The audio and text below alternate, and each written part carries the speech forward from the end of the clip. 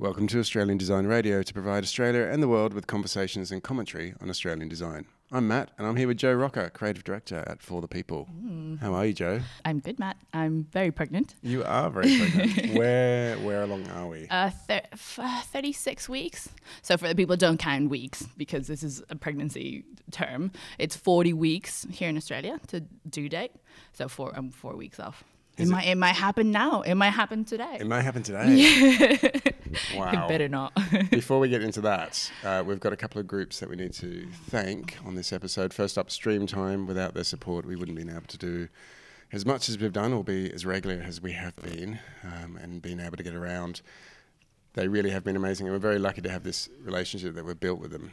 If you haven't tried Streamtime, make sure you do. We also need to thank Adobe because we're here at the Symposium 2018 in Sydney, and it's been an amazing experience so far. We're on the second day today, and Adobe's been really forthcoming with the access to speakers and just generally awesome. Flynn obviously has been working on the event for a good 6 months, and he's smitten with what it's become. So, Jo, who do we have on this episode? Okay, so I was trying to find a way to introduce our guest today, and everything felt like I was reading your CV. I was like, this is so boring. It's like, yeah, educated, fathered, artist. And I'm like, no, there must be something. And then I don't know if you said that or I read it somewhere, but there's something that said part Darth Vader, part Yoda. And I was like, yes. So, ladies and gentlemen, we have James Victori today with us. Hi, James. How do you do? I have to put my my podcast voice on. No. Yes, very nicely done. Very nice to be here. Thank you. Actually, how do you say your last name? Victori. Victori. Beautiful. Okay. So we were just talking before we started the recording about waters breaking. I know.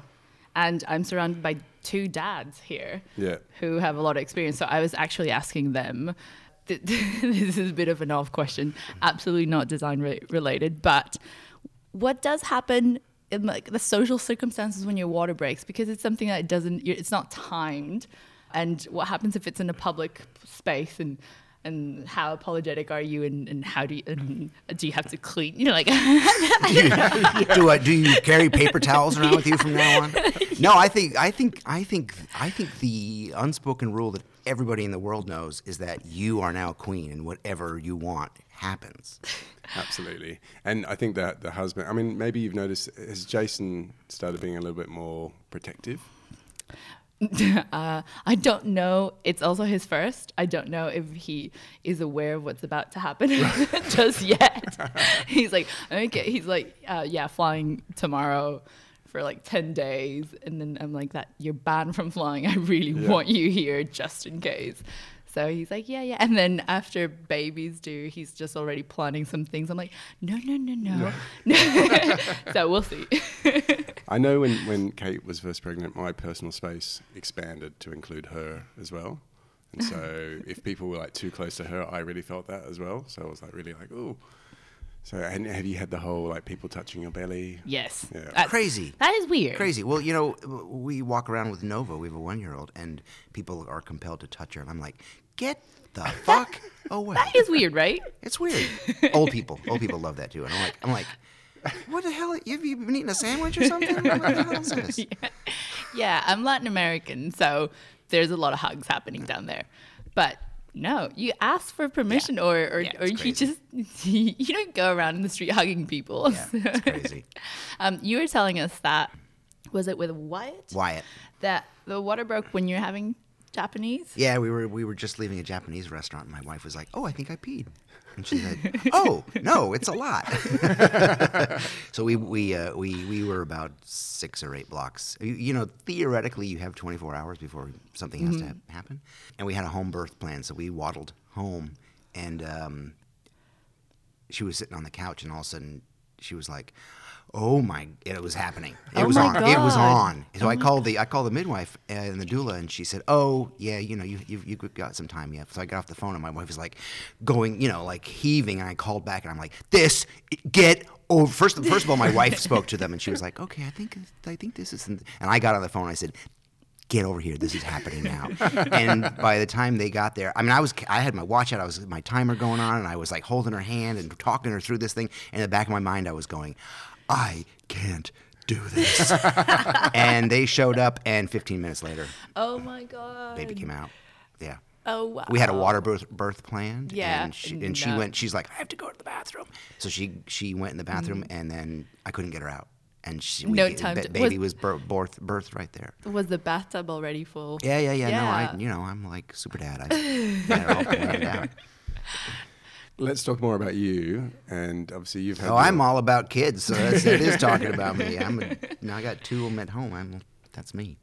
Actually, how do you balance that? Because you have a 1-year-old and a 4-year-old and an older son. Yeah. How does that work? How does a normal day for you guys? Because you also work with your wife, right? No, I just rely heavily on my wife. I lean on her like a wall, like a bar rail. No, I love that word balance, and I don't believe in it. Mm-hmm. There's no balance. The balance means every morning I get up and there are 6 balls sitting on the bedside, and I pick them up and I start going. And then when I go to bed, I put the balls down and I go to sleep. And that's balance. Yeah. It means you're just constantly figuring out how to make it work. If you can accept that, then you have balance. It's more like the balance in your brain that you're like, this is just how it is. Yeah, it's like, you set a schedule. Like my mother used to always say, a good day starts the night before. So every night before I go to bed, I make a list of all the things I need to accomplish. And I wake up, and maybe somebody wakes up at 4:30, and then so the 5 o'clock thing that I had scheduled is out the window. So that, again, you can't let that crap on your day, or else you don't have balance. You see, so. You've had your studio for 28 years, which is an amazing. Oh, you counted! Damn, that hurt. 28 years. So I'm interested. I don't know how old you are, but what were you doing before? 29. Yeah. I opened my studio the day after I was kicked out of art school. Literally, and art school was the second school that I was in a real school, university first, and I was asked to leave, and then I moved to New York at 19 to go to the School of Visual Arts, and I lasted about 2 years, and this professor took me aside and said, this business is very competitive, and there are a lot of people who want the same jobs, and he suggested I become a golf pro or a CPA or something. Oh, no. So I left school, and but it didn't deter me at all, because I had a vision. I had a purpose. I'd moved to New York for that purpose, and I wasn't going to let it go. I saw my name on a door somewhere, and so I literally started immediately, and I think it was probably 3 weeks after I was out of school that I got my first professional gig, and I've literally been working ever since. Wow. And I was telling somebody yesterday, I've always just worked for myself and picked things up along the way. So I never learned the right way to do anything. And I was joking with somebody yesterday. I said if I knew anything about accounting, I would have known that I was out of business a long time ago. Who does the accounting now? Yeah. Or have you learned? Yeah, I've learned. I'm smarter now. And I have a great accountant. You just said that you had that purpose right from the start when you decided to move to New York. So did you always know you were going to be a graphic designer? Or like, what was that purpose that was driving you? Well, it's a good question. It could be a good answer. Could be a great answer. Give me a minute. No, I've been extremely blessed in that my entire life I've always known that I was creative. It's always inside me. And it was unfortunately rudely pointed out to me every step along the way, because people would say, please stop that. Do you know what I mean? Like, creativity is dangerous. I write on everything. I draw on everything. I customize everything. And teachers don't like that when you write in books. And I've always been full of puns and sing-song and wordplay. And, creativity disrupts. That's its purpose. Mm-hmm. So I've always known that I was creative. But then, after, you get into high school and you're like, well, my older sister was the first person to get a degree in our family, and my father was the second. Mm-hmm. So I'm like, well, I should get a degree, and I should probably go into something, something I hate. Yeah. Yeah. And when I was graduating with the small town I grew up in, there were three options that were considered good paying. That's all. That's the qualification, good paying. Mm-hmm. But they say get a job. I'm like, could you be more specific? Right? So there were 2 or 3 options, and the first one was there was a nursing school in like nursing pays, and I'm like, I don't think I have a nurse inside of me. I just don't. And the second one, there was a very large penitentiary a few towns over. It was called Dannemora. And it, like in the old gangster movies when they say, you're going up the river. Up the river was up the Hudson River to Dannemora. Wow. That's where Al Capone was, right? So prison guard. There's good money in it. You know, I'm like, I don't think I'm good at choking people. I don't know. And the third was the military, because my father was a career military. So it was hard to like break out of that cliche, right? Yeah. So I did. I went to university first, and I was a physics major because I love the physical science. I love when you do this happens. And I got into school, and I realized, this is all math. Yeah. It's all math. That's weird. And in my older son, I have a 21-year-old who's completely charming, funny, lovable guy to be around. And he was, his last 2 years in high school, he was in Brooklyn. His last 2 years in high school, he was a fingerprinted paid research assistant at the Museum of Natural History. Oh my like God. any kid would give his left nut to be, to have that gig. Yeah. Got a letter of recommendation to universities from the museum. He got into any school he wanted to. He went to Boston University for geology. After the first year of geology, he called and he said, Dad, I think I'm officially a college dropout. I said, well, tell me. He said, well, Boston sucks. I'm like, well, I told you that. And I said, well, what about geology? He says, well, it's like this. There's only one answer. Meaning in a raked auditorium of 100 students and they all have to do the same test, they all have to come up with the same answer. And for an innately creative person, that is completely unsatisfying, right? So he was smart enough to early on see this. He had to go through, like most people. I think the best creatives are the ones that are the most personal or the most vulnerable or the most efficient creatives are the ones who failed at something else first, because now they understand.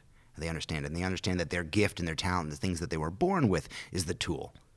Not the stuff you learn outside, not the computer stuff, not the typography and the color. It's what you personally bring to to whatever form. I mean, filmmaker, musician, it's all the same thing. And I'm at the point now where I understand that even a bus driver can bring themselves to their job and change someone's life.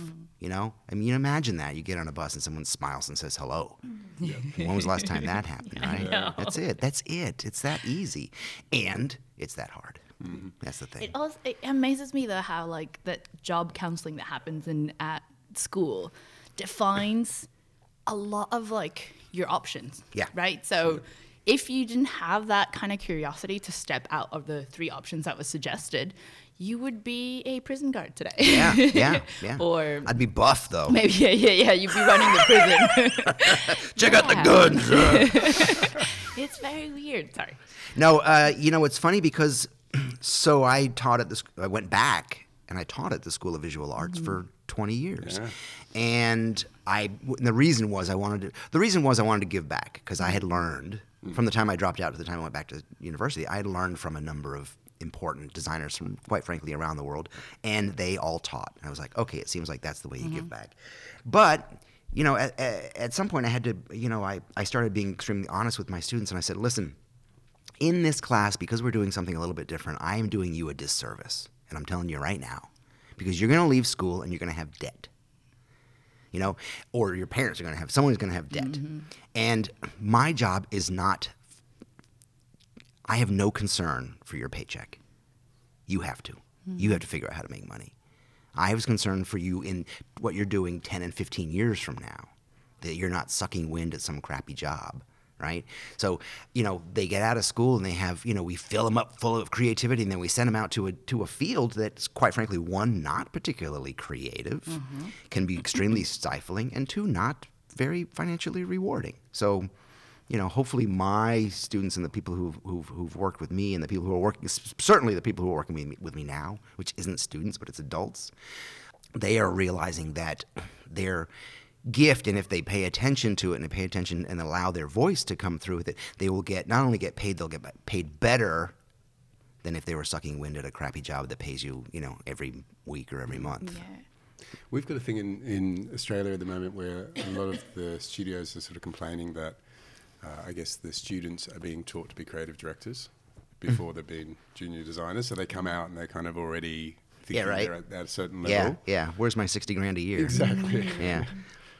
I mean, is that a similar thing, do you think, is happening in America? Sure. There's a couple of, we call them, they're almost vocational schools. They're two-year, there's not non-degree, but 2-year. And it's kind of a fast track. It's pitched as a fast track.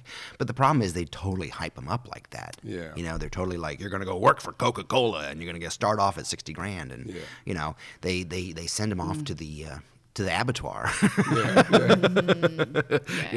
They send them off to get all chewed up, and then 3 years. Like with my students, the super talented ones, they'd go to these job fairs and they get all these offers, and they come talk to me and they're like, oh my God, I just got a job at such and such, and I'm going to be doing web development for Hootenanny or blah blah blah. And I said, okay, that's super, but listen, here's how it's going to go.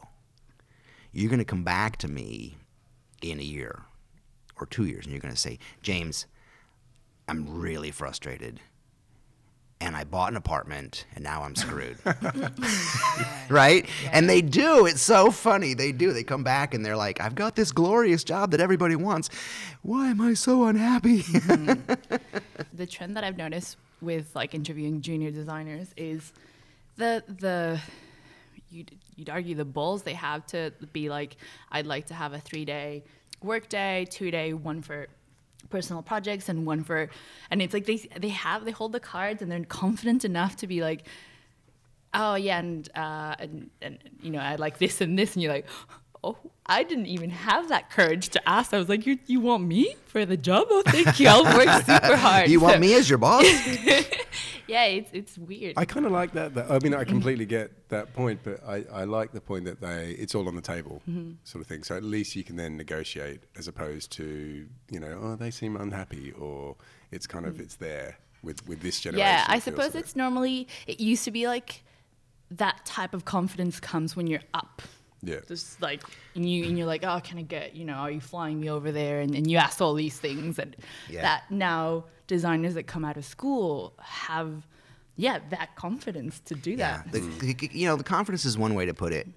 In the States we see it, and in New York you see it, and we call it entitlement. We call it you pushy motherfuckers. You don't know how to work. You've never worked a damn day in your life. You have no idea what it's going to be like. They just get set up that they think that their lives are going to be like this, and it's like, you know what? Back off. Yeah. And I'll tell you now, just back off. You can probably find somebody to cater to that, but again, be careful what you wish for. Yeah. I think though the internet doesn't help in the sense of these people come probably with I got a couple of thousand followers, so they're entitled to that type of. They're used to that kind of licking. Yeah. You spoke about that. You're maybe working with adults now in education. Can you tell us more about that? Something I alluded to in my talk yesterday, or I think Mike said in the introduction, that at one point in my career, I realized I was a pretty good graphic designer, meaning I could get into most of the major museums around the world. But I realized that's pretty good. It's pretty good. Yeah, I've had 2 shows at the MoMA. That was cool. That was cool.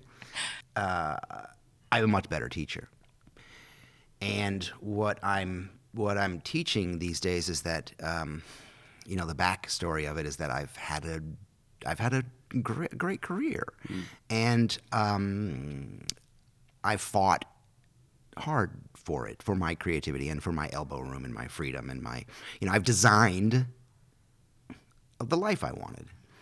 And I fought hard to maintain it, which means I, made less money than I could have if I had gone suck wind at some corporate thing.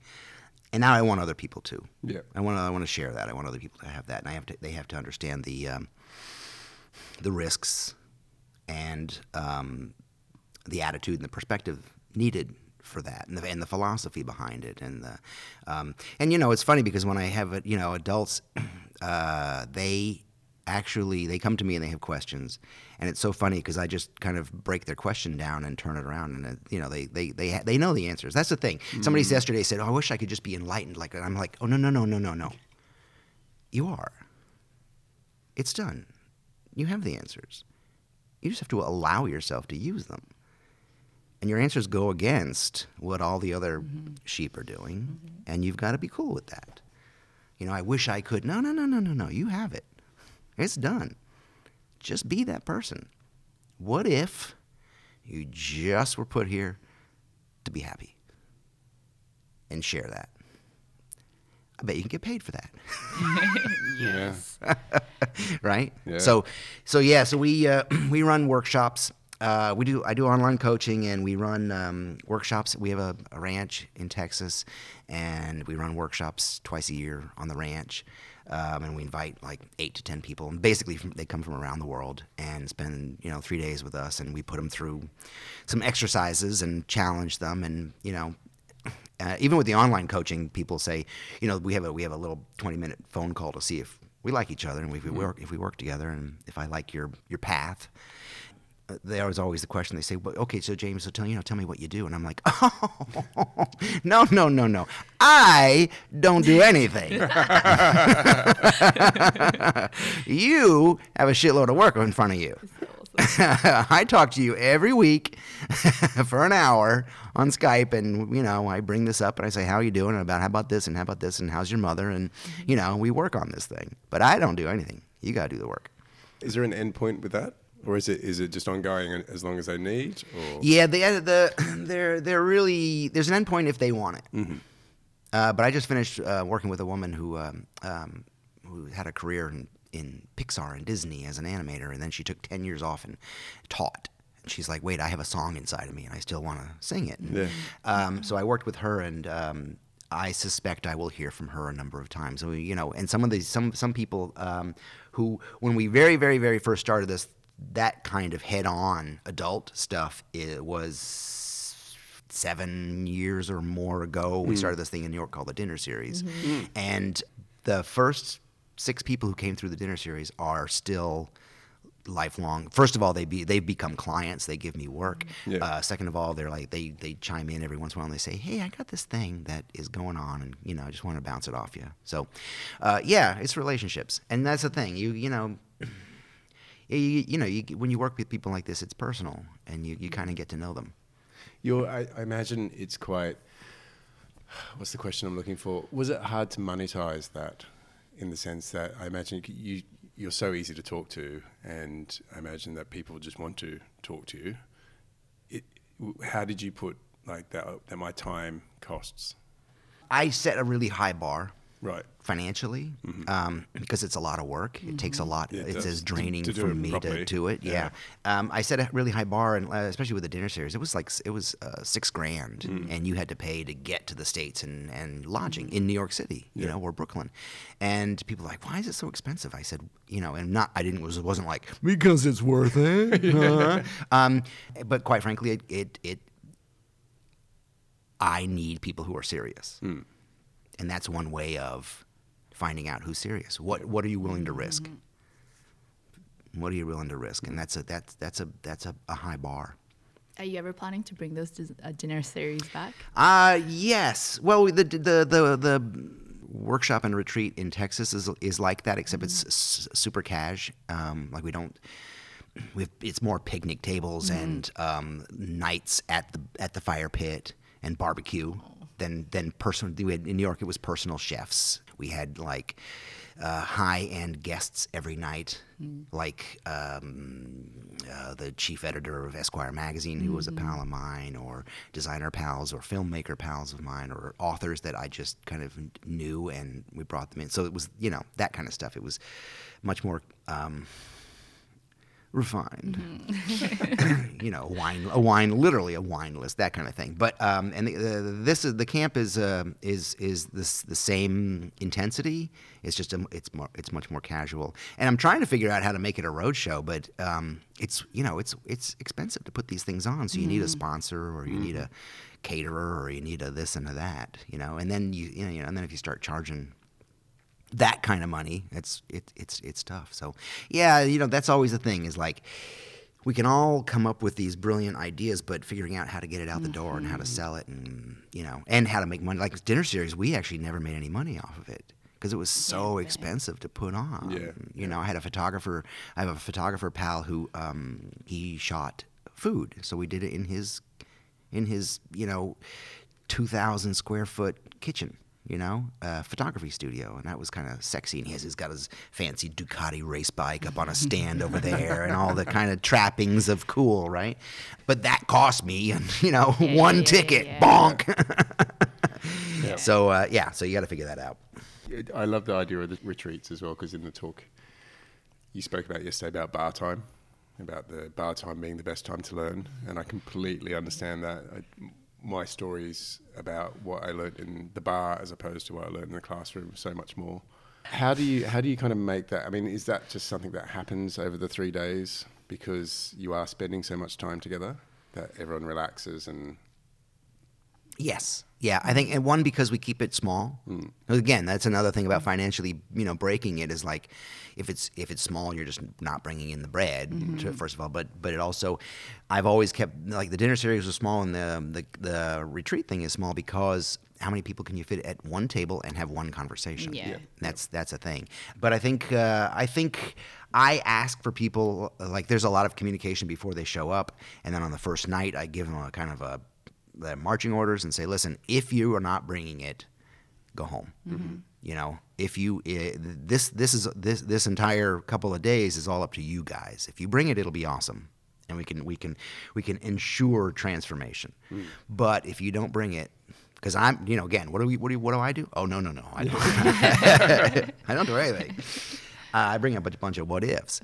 And I think that people understand that, I have a reputation now that people come for something. They come for that. They're frustrated. So you inevitably become kind of their mentor because it might last longer than the actual retreat itself. Do you have a mentor? I have many. I had a coach in New York for a long time who I recently stopped talking to. He was an asshole. No, we jerk off. He's like giving me all this hoodlum stuff. I don't know, but I would check in with him, and he would say, "Hey, so James, how's this going?" I'm like, "Oh, really? You got to bring that up?" So yeah, I had a guy. I have a number of sources that I look to, and some are dead, and I still go to their books. They kind of remind me of what's important and how to stay true. And my wife does a lot of this kind of work as well, so she is super important in this, in these projects. I don't do anything without conferring with her or talking to her about it. She farts cinnamon and peas rainbows. She's pure and good and kind, and constantly reminds me of the good side of everything. And I'm like, okay. Darth Vader back again. She brings the Yoda. Okay, yeah. Well, it's funny, the Darth Vader thing. The Yoda thing is like me being the nice guy, but when we're doing these things, so the camp or the dinner series, every once in a while we have some people there, and I go, hey, Jim, let's take a walk. And I go for a walk with him in the in the woods or whatever, or we get in the Polaris and we go on a little drive, and I'm like, so you got this sense of humor. And in your sense of humor, you're always picking on yourself. You're always beating yourself up. What's up with that? Why do you do that? And he's like, oh. He doesn't see it in himself. He does. Yeah. He knows he does it, but he doesn't reckon it. So we so the Darth Vader comes out and says, fuck the dark side, dude. What are you doing? Yeah. Kind of the nice Darth Vader, I guess. But I'll I bring it, and I really point these things out to people because it's part of it.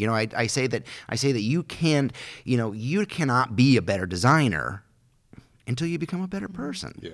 You can't, it's like in the commercial world, if you bring me a product and you want me to market it or design stuff for it, and I think the product is shoddy, I'll have to say, hey, can we go backwards a little bit, and can we fix these things? And then, so it's the same thing. It's the same thing. It's like, people, I've got workshops coming up here in Perth and Melbourne, and then back here in Sydney. And in one day, I can't just do a typography workshop and a color workshop and let you draw, because then I'm not doing anything. I'm letting you play. So what? But I want to find out, why you work and how you play and why you make these marks. I want to make sure that you understand where these responses come from. We're just a bundle of habits, and we do the same thing over and over and over again, and it becomes It's a memory that we just keep repeating instead of to find new areas. We have to constantly develop. I mean, design is change, or should be. You know, I'm at a point with my work and my handwriting particularly that I hate seeing it. People like it and they want to hire me for it all the time, and I'm like, really? Why do you? Okay, how much? And I always ask for more, which but I have to understand that thing, that cliche, people like. But for me personally, I have to constantly always develop it, or else it's going to be tedium. That part of mentoring that you were talking about, the Darth Vader Yoda, does that play into, you had a great quote, which was, what made you weird as a child makes you great today. Is that about you finding that weird in people? Finding the weird in people? Sure. And people say, it's like, and the fancy way of saying it that people are talking about a lot today is purpose, right? They use purpose. And people are like, well, how do you find your purpose? And I say, well, what do you cry about in the shower? Like, what is that thing that you're like, man, I just, when you're looking through other people's work and you're like, damn, I should be, you know what I mean? That's your purpose. Yeah. It's this thing that you were good at as a kid, or just that thing that comes naturally for you. I've got these people on I follow, some people on Instagram, and some people follow me, and I always see the work that they're doing, especially the people who chime in and are vocal with me. I try to help them a little bit. And this guy, this illustrator, and he made this beautiful little, I don't know, he just some little collage that he just dumped together, right? And he wrote his description or whatever. He said, what should I do with this? ? And I wrote back, and I was like, well, I think you should get paid for it. Like, what do you mean? What do you mean? Yeah. And then I've got this gal who's totally wayward, totally lost. I know her personally, and I'm not in the position to help her, and totally sweet. And I'm trying to. I have her working with me in another way, just so I can give her money, so I can pay for stuff. And she started doing this stuff on Instagram, which is really awesome. And she's got these watercolors, and I wrote back these very abstract watercolors, and I started seeing these pop up, and I said, I hope these are 6 feet tall. Because I'm like, I see it in my head, and in galleries and in restaurants and in, around the world. I'm like, oh, you come on. You got to bring it. You got to get bigger. You've got to get bigger than yourself. That's the path. That's the way. We fall in love with our limitations, and we go, oh, I can't do that. That's not for me. Oh, that sounds like you'd make a lot of money. I'd have to deal with the money. What do you do with the money? I don't know what to do with money. Don't pay me. Oh, you're not going to pay me $250,000. I don't know where to put it. Where do I put $250,000? Call me. I have ideas. Talking about clients, I think you always refer to you working with brave clients. What makes a client brave? Yeah, just, hiring me to begin with. True. Brave client, they need to be open. They need to, like I said, I was talking about my left hand. People pay me for my left hand. If I get a call for my left hand, I may show you something that is different. I may show you something that is not my left hand. I may show you, some Helvetica that I've done something to, and I have a lot of people who come to me when I was doing a lot of social, cultural, political work. I would get all these not-for-profits, and I was like, okay, sure, let's talk. I'm happy with no money, but I get 100% freedom and an audience. So they'd say, James, we want to make a big noise here. We want to change the world. And I'm like, really? Because I can do that. I don't know if you can do that. And that's a brave client. That's like that test is like, are you sure? Because I can do that. But you're going to have to print it and get it out in the world. Do you have like a brave detector? It's like, oh, you think you're brave, but yeah, flashes. I try to have a brave detector with first-time clients. Like I get calls from people, and I'm in the back of my mind, I'm like, you don't love me. You're gonna work with me once, and then I'm gonna be like, call me.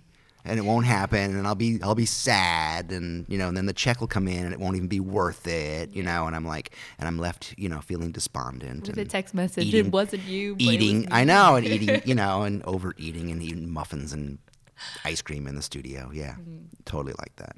Have you ever had to let go of a client? Oh yeah. I am not afraid of firing clients, and I like even students. I was like, here's a couple of rules. Okay, first, don't smoke. And you are totally free to fire your clients. They're like, huh? What? Wait, huh? Wait, no. We can do that. I'm like, yeah, you can do that. Yeah, totally. And then more of them should be fired.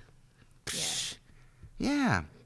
Working for Sugar Water Coca-Cola. Who the fuck cares? Fire them. Fire their ass. Nobody should work. Everybody, the whole company should just walk out. Especially with all this international breast milk controversy. Like, what the hell is that? Tell me they're not behind there. Blah. Yeah. Fire their ass. Can we talk about the books? I really want to talk about the books. Talk about books. I really want to talk about my accounting? Yes. This is the whole reason. I'll show you my books. We've been going through them. I want to talk about In and Out with Dick and Jane.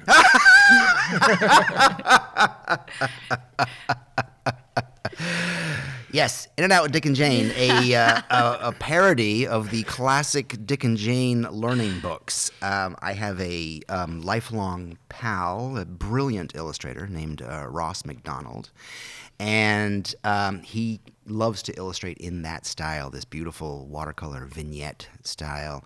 And we were fight partners. We would go to like different dojos in the city, and you know, we would just hang around, drink beer, and we'd talk about these funny ideas, and we came up with a number of books. He did one after Dick and Jane. I think it was like What Would Jesus Do, and it's totally like, you know, get you excommunicated, you know. But yeah, Dick and Jane was just a funny commentary on parenting and life in the U.S. at that time, which was I think it was before Obama, I think, and Bush. Yeah, it was totally Bush administrations, so it was funny and naughty, and it was before the internet. So I mean, before social media. So it didn't, you know, it kind of went. It got out there. It's funny. It's in your back catalog now. Yeah. Someone's going to bring up. Yeah, and any other book besides Who Died and Made You Boss It that you bring up, I'm not going to talk about. Probably there are things you do. There are jobs you do for God. Yeah. And there are jobs you do for money. Yeah, you mentioned that the other day. Yesterday in the talk. Talk more about that? You know, jobs you do for God and jobs you do for money. You use a lowercase g for God, not as any insult or anything, but, you know, it's for whatever God you believe, he or she. And I approach every job as a God job, as an opportunity to do great, as an opportunity to touch people and reach people and make something new and make myself happy first, and then I make you happy, right? A God job. And like I said, clients are clients, and at some point some God jobs turn into money jobs, and I have to know the difference. And when it turns into a money job, I get it done, get paid, take my name off it. Yeah. Like, okay, bye. That was for money. Yeah. Which is fine. It's fine. You know. Has there ever been the other way around? Start off a money job and go to a God job? Possibly. Oh, yeah. Oh, totally. Esquire Magazine. I had a relationship with Esquire Magazine for a super long time. Like, we worked together for, I don't know, 6 years or 7 years or more. And they started hiring me for these little illustrations occasionally. And then I was on vacation with my family, and I got a voicemail. And it was like, hey, this is David Kirkabito from Esquire. Everybody at Esquire is cool. Super cool. It was like, hey, this is David from Esquire Magazine. Give me a call. And I'm on a ski lift at the top of a mountain in Colorado. I'm like, baby, I got to take this call. I got to right? So, and they had a cover. And it was the cover with Bar Raphael, so I could paint. They wanted me to paint on a supermodel. I'm like, and I asked for a shit ton of money, and they said, well, and they gave me good money. But from that point on, they gave me a regular column, and it turned into, and they said, and I had a conversation with the creative director, who became, you know, was still a lifelong friend. I said, hey, by the way, you know, not for nothing, but, you know, I push real hard, and you guys are publishing everything I said. Like, they don't even flinch. And I'm like, oh no. He's like, oh no, James, we don't hire you because you're an illustrator. We hire you because you're an artist. We want that. you know? And I was like, oh, okay. Great. And a funny little story about this is at one point we just email everything now. It's not, you don't see anybody. So we just emailed this thing, and he's like, James, I love it. I don't understand it, but I love it. And I'm like, and he sent it back to me, and it was the icon for Picture Broken. Mm-hmm. So the image didn't come through, but it was this icon. He's like, I don't get it. He was going to publish that. I'm like, oh no, Dave, no, that's not. This is awesome. He just trust. Like I said yesterday, trust is the lifeblood of my business, and they trusted me. That's brilliant. Awesome. It's like, sorry, that what you just mentioned about, I don't understand this, but I love this. I remember being at Dark Mofo Festival in Mona. Awesome festival to go to. Mm-hmm. But people of all, ages go to these things, and we were by there's like fire pits, and everyone's like warming their hands because it's in winter. And yeah, there's so many odd people that you wouldn't expect would go to a festival called Dark Mofo. And they're there and they're like, let's go see shit we don't understand. Yeah. That's awesome. Yeah. Awesome. Yeah. It's like, well, it's funny because on a more pedestrian level, when I had college students, university students, I would say, when was the last time you went into a bookstore and you walked past the financial section and you held your nose or turned away? Mm-hmm. And I said, if you think like that, you fail. Because there's quality information in there. You guys don't know how to handle money. You should be open, mm-hmm. and being open like that is super. And the first thing I used to do in university is I would sit on the front of the desk. They were all sitting down, and I'd sit on the front of the quote unquote teacher's desk, say, educate me. What's happening? What are you listening to? What are you watching? Yeah. Who's Taylor Swift? Right? They would hit me up with what they're, because you if done well is a very selfish sport. Mm-hmm. You hopefully learn more than, and even now we're doing this adult stuff. The stuff I learn from people is just it's fascinating. Whether it's their their strengths or their weaknesses, and how they ply them out or how they rely on them. But yeah, being open that kind of open is really, let's go get open to stuff we don't understand. I know. What's your ratio now between teaching and studio and teaching adults and teaching? Almost 3 years ago, we moved from Williamsburg, Brooklyn to relatively rural Texas. So mm-hmm. The closest bar is 10 miles away. Mm-hmm. Closest anything besides a gas station is 10 miles away. So commercially, as a designer, like project-wise, I would technically be dead in the water mm-hmm. if I wasn't smart. And by smart, I mean that when we moved, I had to figure out how to make a living creatively. Like, how am I going to get paid to be creative? We've figured that out, but commercially, the percentages, if I broke it down, I don't know, probably the commercially 15% maybe, mm-hmm. something like that, something that low. And then we have product that we sell, and we have travel and teaching, which is big. And I am also we have a new book coming out, but associated with that book, I also started doing something super smart. And when I get back, I'm going into a studio in Austin that is a friend of mine. He's a filmmaker, and he's going to help me film 6 hours of classes in front of a live audience that we're going to put out as a product that you can buy 6 individual hours of, and they're the 6 chapters of my book. So the book is called Feck Perfection, and the class is called How to Feck Perfection. So it's goes through the whole thing that I went through, voice and fear and action and habits and purpose, and so break them each down into an hour-long class with a Q&A from live. That's why I have a live audience, so I can get Q&As, because that's the bar time. Yep.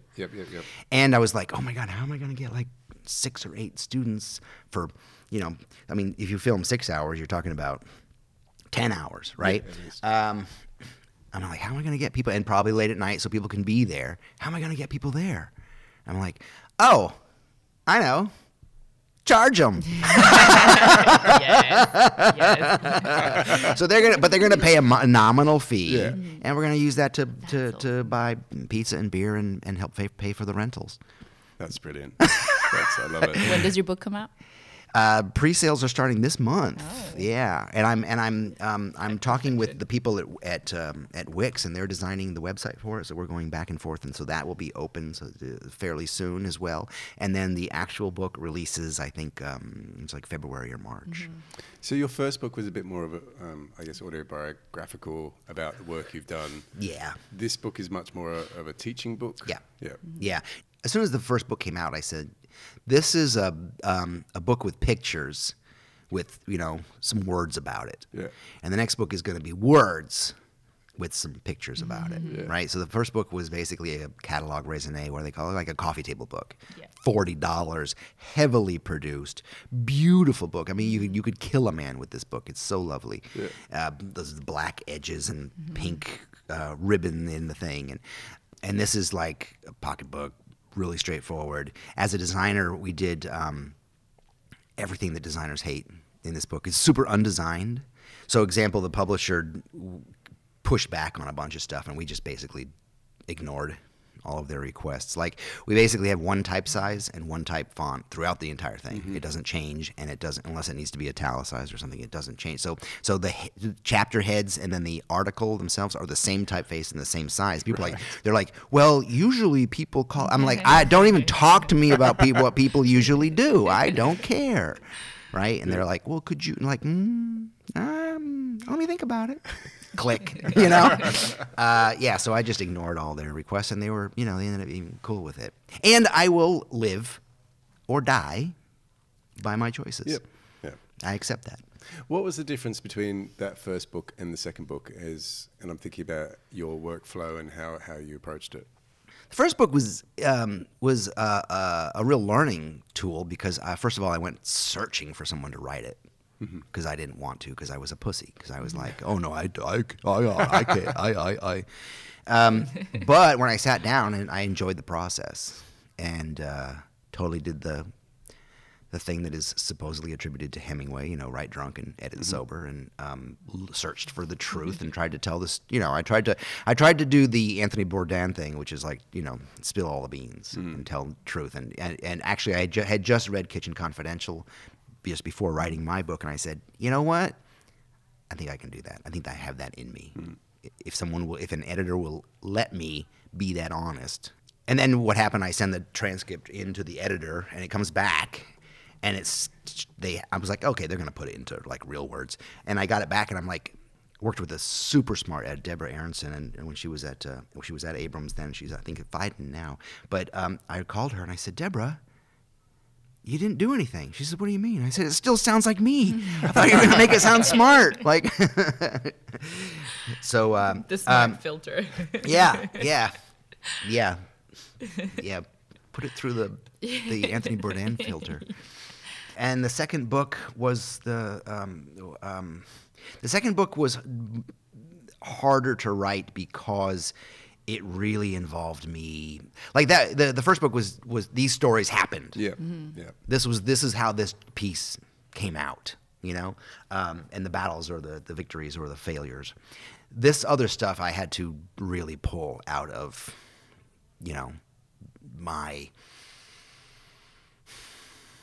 my philosophy, and it's not one of these books that like starts with an Abraham Lincoln quote and then it says, well, what Lincoln was, like, oh, fuck that. Like the next chapter starts with an Einstein quote and you're like, So, so it's like, I'm talking about things I learned from my mom that became true, or so my father has long-term Parkinson's, and I talk about that. And how he's never complained a day in his life. And it's like, hey, listen, you have a choice how to respond to every situation that comes to you. And you can bitch and moan, or you can be a hero. And, you can choose to accept where you are, or you can spread your pain. Right? That's what people do. And then there's like very short. There's like each spread is a chapter, and one spread would have just my handwriting, and it just says complaining is not conversation. So that would be a chapter, and then the next thing has an illustration and the full pages full of text. So, but they were just I'm curious to see how it will be accepted, and I'm kind of bracing for the designer reaction, because I am traditionally a graphic designer, although this is not a graphic design book. Even the subtitle changed late in the game, which I'm very happy with. It was called Dangerous Ideas on Business and Creativity.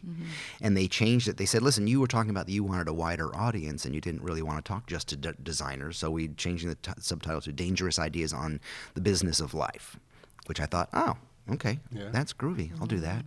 But it's like, it's all these things that I've learned from anthropology, sociology, and psychology and about myself applied out. You know, I was reading through it recently and I was like, wow, this is like me. I hope that's cool with everybody. Yeah. You know, it's like we are afraid of our voice. We poo-poo our gifts and what we know because it's so easy for us. It just comes easy for us. I mean, writing this book did not come easy for us. I'll show you my phone. I have a calendar notice that is 4:30 a.m. The alarm goes off 4:30 a.m. every day, and I need to, it's learn to light the candle. It's from not Hafiz, from Rumi. Learn to light the candle, and enjoy the day, and get up early. Because I had kids, and that was the only time there was to get stuff done. Yep. So 4:30 is pretty impressive, though. Yeah, wow. That's an hour earlier than I get up before the kids. I heard The Rock gets up at 3:30. Really? And goes to the gym. Yeah. He's crazy. Yeah, he's crazy. I also heard he goes to bed really early. Oh, no, you have to. Like, people are like, how do you go to bed at 4? How do you wake up at 4:30? I'm like, yeah, come see me at 9:30 at night. Yeah, I go to bed at 9:30 and still don't wake up at 4:30. That will change. I think that brings us to time. Yes. So, where can people find out more about you and not the James Victore, who is also on Amazon and is the author of Your Birthday, July 8th, and other great classics such as Your Birthday, March 24th. That was a funny little job that I did years ago. That I was a job I did for money. But we're trying to. You figure it out. You try everything. The best place to follow me is through Instagram, which is at James Victore. Soon, JamesVictore.com will be the place. Right now, it's just a kind of a laundry list of things to do. But we're working on the websites. But everything goes through Instagram first, and Instagram is where I practice and where I play and where I show ideas and where I do a little bit of teaching and a couple of lovely photographs of my kids and motorcycles. And Joe, where can they find out about you? Oh, I don't know. It's so nice to see someone else really struggle with this. I don't know. My Instagram is completely personal. Don't have a Facebook account. My Twitter last tweet was years ago. I'm terrible at this. For the people. For the people, yeah. Terrible. You can find this episode and more at ausdesignradio.com, and you can also follow the show on Twitter, Instagram, and SoundCloud at AUS Design Radio. Thank you so much for spending the time with us. It was a pleasure. Thank you. Thank you for the invitation.